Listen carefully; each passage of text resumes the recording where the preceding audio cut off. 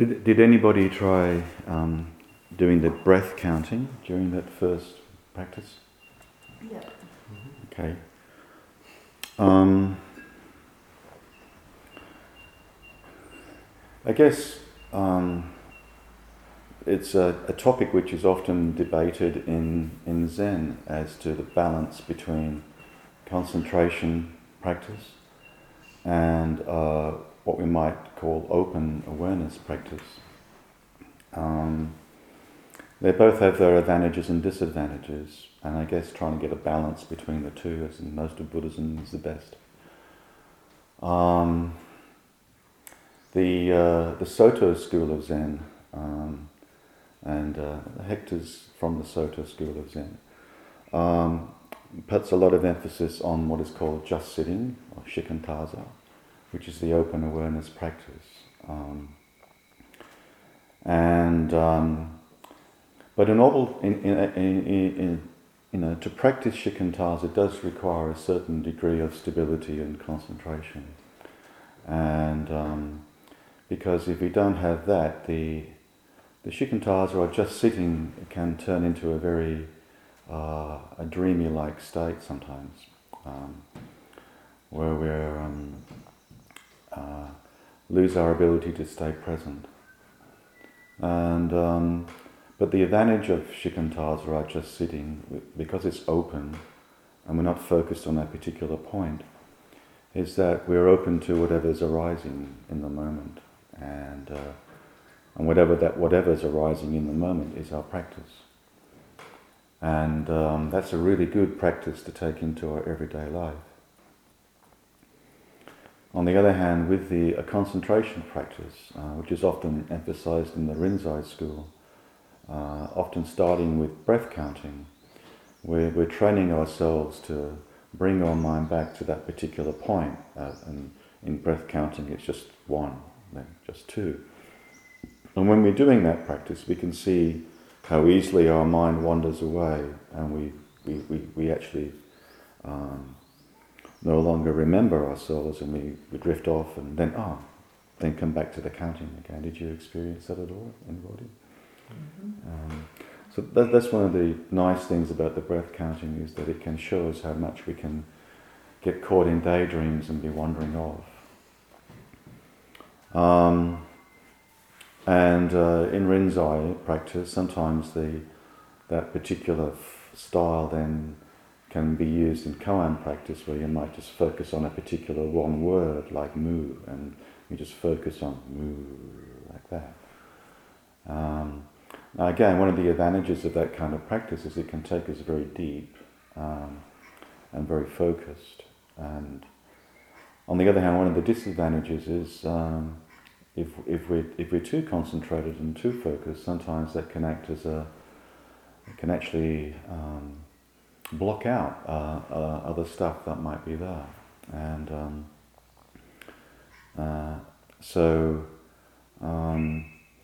the Joko's emphasis was more to the open awareness practice, but it's okay to practice some concentration to begin with if it just helps to settle us down.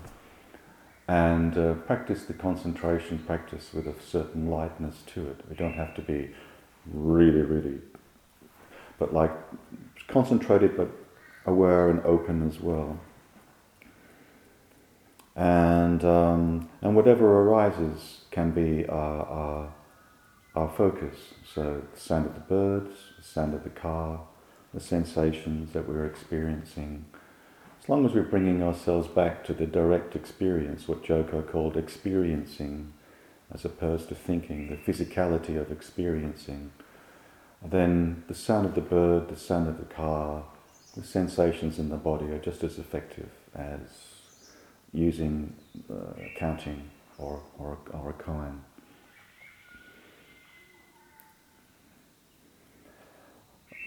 What I wanted to talk about today was last week in Sawtell I talked about forgiveness practice, and I was going to continue today with talking about the letting go of anger precept, but when I sat down yesterday afternoon to make some notes, I I decided to step back a little bit and I guess look a little bit more about in more general terms, about the process of practice, which can sometimes be referred to as integration. Joko would often emphasize integration as being the stage of practice most of us are going to be practicing for most of our lives. And that is the integration of our personality into being a more harmonious whole. And working that's why the Ordinary Mind Zen school often calls itself a psychologically minded Zen practice, because rather than really having a goal and having some kind of kensho or enlightenment experience, when those experiences happen, they may not be that effective if we haven't done the long, hard work of integration. So just because someone may have an enlightened experience doesn't mean to say that it's going to be necessarily beneficial unless one has done the personal work of integration. There were a number of teachers who may have had enlightened experiences who engaged in inappropriate alcohol use or inappropriate sexual behaviours. This was one of the reasons why Joko Beck stressed this. There's a famous line from Dogen, the founder of the Sota school, from the Genjo Koan, or Actualizing the Fundamental Point, and which goes, to study the way of enlightenment is to study the self. To study the self is to forget the self. To forget the self is to be actualized by a myriad things. When actualized by a myriad things, your body and mind, as well as the bodies and minds of others, drop away. So the latter half of that statement is when bodies and minds drop away, that's an experience of oneness. It's a kind of opening experience. What we are focusing on most of the time is just the first sentence. To study the way of enlightenment is to study the self. And that's where we must start, and that's where we stay for many years. And so, for example, when we start to study the self, we become aware of our thoughts and emotions. And we often use the word I. We say, I am hearing, I am seeing, I am feeling, I like this, I dislike that, I am stupid, I am great. And before practicing Zen, or before investigating this I, most of us have a kind of sense of the I referring to some kind of permanent entity called the self, or some underlying self. And it's true that we do need to have the illusion of a continuity of self and identity to function as human beings, but when we take up this kind of practice and investigate, then we do see that there's in fact many more than one I that's going on. In fact, there was I don't know if any of you are familiar with the work of Gurdjieff, but one of his students called Ouspensky, who was writing back in the beginning of the 20th century, wrote this quote. This is from Ouspensky, 1920 or something, from his book, The Fourth Way. This is our chief illusion, for the principal mistake we make about ourselves is that we consider ourselves one. We always speak about ourselves as I, and we suppose that we refer to the same thing all the time, when in reality we are divided into hundreds and hundreds of different I's. At one moment when I say I, one part of me is speaking, and at another moment when I say I, it is quite another I speaking. We do not know that we have not one I, but many different I's, connected with our feelings and desires, and have no controlling I. these eyes change all the time. One suppresses another, one replaces another, and all this struggle makes up our inner life. So when we start to study ourselves, and for example, one of Joko's would encourage students to label their thoughts on a regular basis, notice our self-centered reactions in our daily life, we begin to see that we are many eyes, or in more contemporary language, many different self-states. That the I that we wake up with in the morning is not necessarily the I that we go to work with, or the I that we go to bed with. And this understanding of the personality is now quite widespread in contemporary psychology, in particular in contemporary psychotherapy, in all the different schools, whether it's psychoanalysis, which is very much now the dominant paradigm is about multiple self-states, or even with CBT tradition, with schema therapy, and other systems such as internal family systems and resource therapy. So we're now beginning to understand that our personality is made up of different parts. And this fits very well with, traditional Buddhist psychology, which has always pointed this out, that there's no inherent permanent self underneath the constant shifting, changing emotions and thoughts and feelings that we experience. For example, you've probably come across in Buddhist literature, this notion of different realms or domains, the hell realm, or the realm of the hungry ghosts, or the human realm, etc.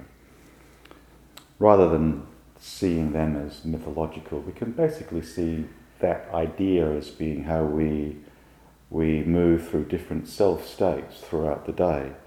Some self-states can be a bit hellish at times, and others can be quite joyful. And so it's kind of like we're continuously reborn into these different self-states. And we can reinterpret samsara as being this never-ending cycling through our different self-states. And this is the self-centered dream that we are committed to awakening from.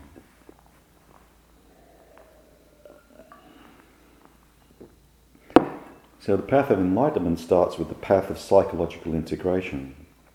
And one of the ways Joko talked about that was realizing the oneness of mind and body. And that's why she put a lot of emphasis on what she called experiencing, when we just come back, if there's an upset happening, come back to the physical sensations of the upset. And so the more we're able to return to direct experiencing, we're shifting away from getting identified with the thoughts which generate a lot of the intensity of the emotions. Thoughts, judgments, etc. So when Joko says, when mind and body are one, we are not constantly being pulled this way and that way, back and forth. So what the process of integration is about is really starting to get to know ourselves, get to know all our different parts, and start to harmonize them within our inner life, and as that work continues, then maybe at times we get to experience a little bit more inner peace. Integration doesn't necessarily mean fusion, but it means coming to realize our different parts as resources. There's a couple of metaphors that we can use. So, for example, we can use the metaphor of a sailing boat, and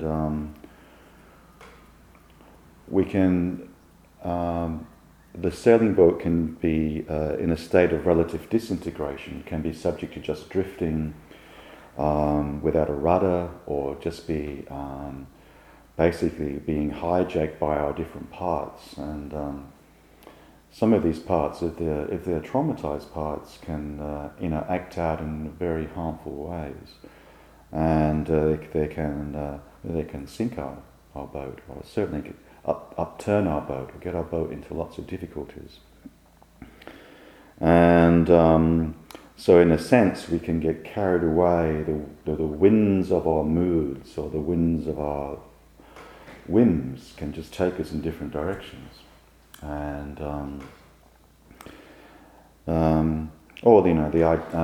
so the idea is, well, how can we introduce some kind of steering mechanism to the boat, and the sense in which we have to have some kind of captain who's navigating the boat, and who centers in on the values that we want to hold in our life, and starts to steer the boat in that direction.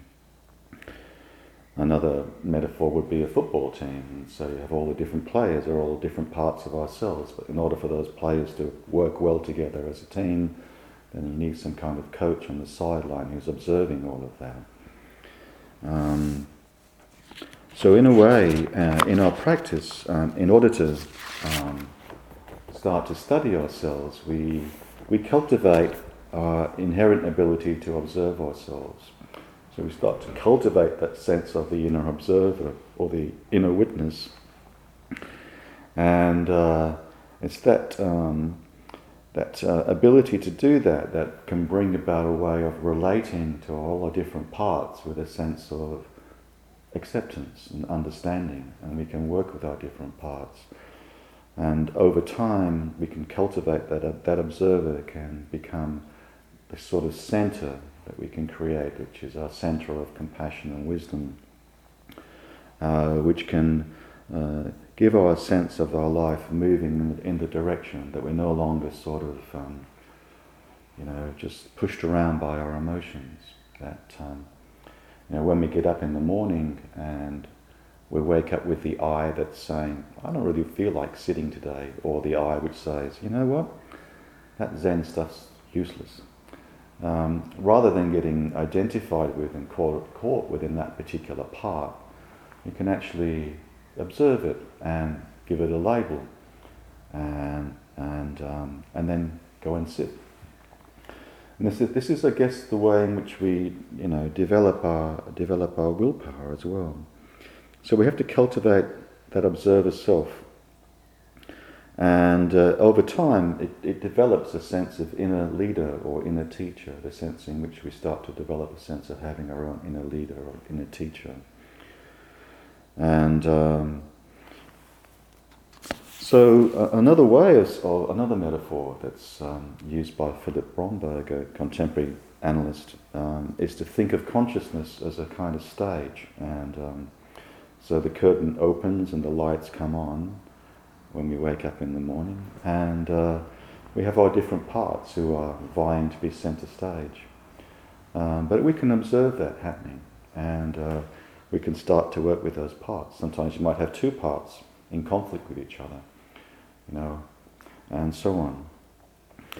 And so we get this feeling of how our inner life is composed of this community of different inner self states, and we start to work with that.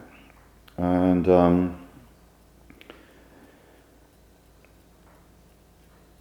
one of the things that one of the great things about upsets, whatever form an upset can take, it often activates parts within us that may have been around a long time, that are still holding on to hurts or traumas from the past. People can often experience those as being more of a childlike state or more of an adolescent state. And if we fall asleep and if we're not aware that these parts can sometimes take us over, and we can end up saying things or doing things that we might regret later on. The behaviours might take the form of going on a binge in reaction to something. So like our binge part has taken over. So this process of integration takes a long time, because it takes a long time to get to know all our different parts. And so the foundation for this kind of work in Buddhism, there's a thing called the 7 factors of enlightenment. And the first 3 factors are probably the foundations for cultivating our ability to do this kind of work. The first one's mindfulness, and the second one's the investigation of phenomena, or inquiry into what is this. And the third one is the development of willpower, or effort, diligence, perseverance. So, mindfulness helps us to observe ourselves. In fact, the original meaning of the word mindfulness comes from just remembering ourselves. And so we start to practice our mindfulness and observing our different functions, whether that be just the instinctive functions, observing all, being with all our senses, being mindful of all our senses, our body, being mindful of movement, like we do when we're doing our walking meditation, and how we can take that mindfulness of movement into our everyday life as well. And mindfulness of our thinking mind, and mindfulness of our feelings and emotions. So we start to practice that. And in doing that, the mindfulness increases our ability to inquire into. And like Joko was saying in the little practice reading, as we improve in our ability to be mindful and to inquire, we start to get some insight into those upsets, so that an upset that might last for months or days, we start to see how it's. We get closer and closer to being able to observe it arising in the moment and catching it before it takes us over. And so the more we do this practice, the more we develop our capacity for will, and the more we develop the capacity for diligence and discipline.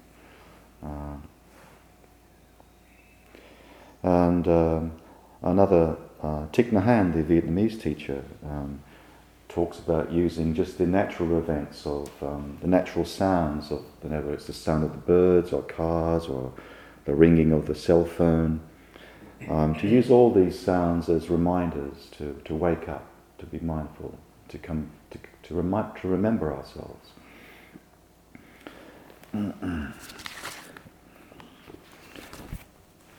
So even in doing things like concentration practice, like the breath counting, when you just come back to the breath, or you come back to the count, or you're coming back, bringing yourselves present again, that's all developing that will, the capacity to be here, to be awake. So after many years of that, over time, slowly, we start to be able to have more sense of our inner life working together as a team, where the parts that we can use as resources, and so that we might have a confident part that we can encourage, and that when we need our confidence, or we might have a very creative part that we use to play and engage in creativity. Or we might have our kind of occupational part, the role that we do when we're, being a Zen teacher or being a school teacher, and so on. And we draw upon all these different parts as resources. And the more we do that, and the more we start to have, we develop that sense of the inner teacher and the inner leader, and the will that we develop slowly moves us away from self-centered preoccupations more into a life-centered direction, and that process is never-ending and goes on and expands, and the more and more life-centered we become, the more we start to become aware of our life being about service to others. So that's kind of like another way of looking at the process of Zen practice. It's about doing that really hard work of getting to know ourselves, getting to know all our different parts, and still we can start to have that sense of our inner life working together as a team in the service of the Dharma. Okay, I'll leave it at that for today.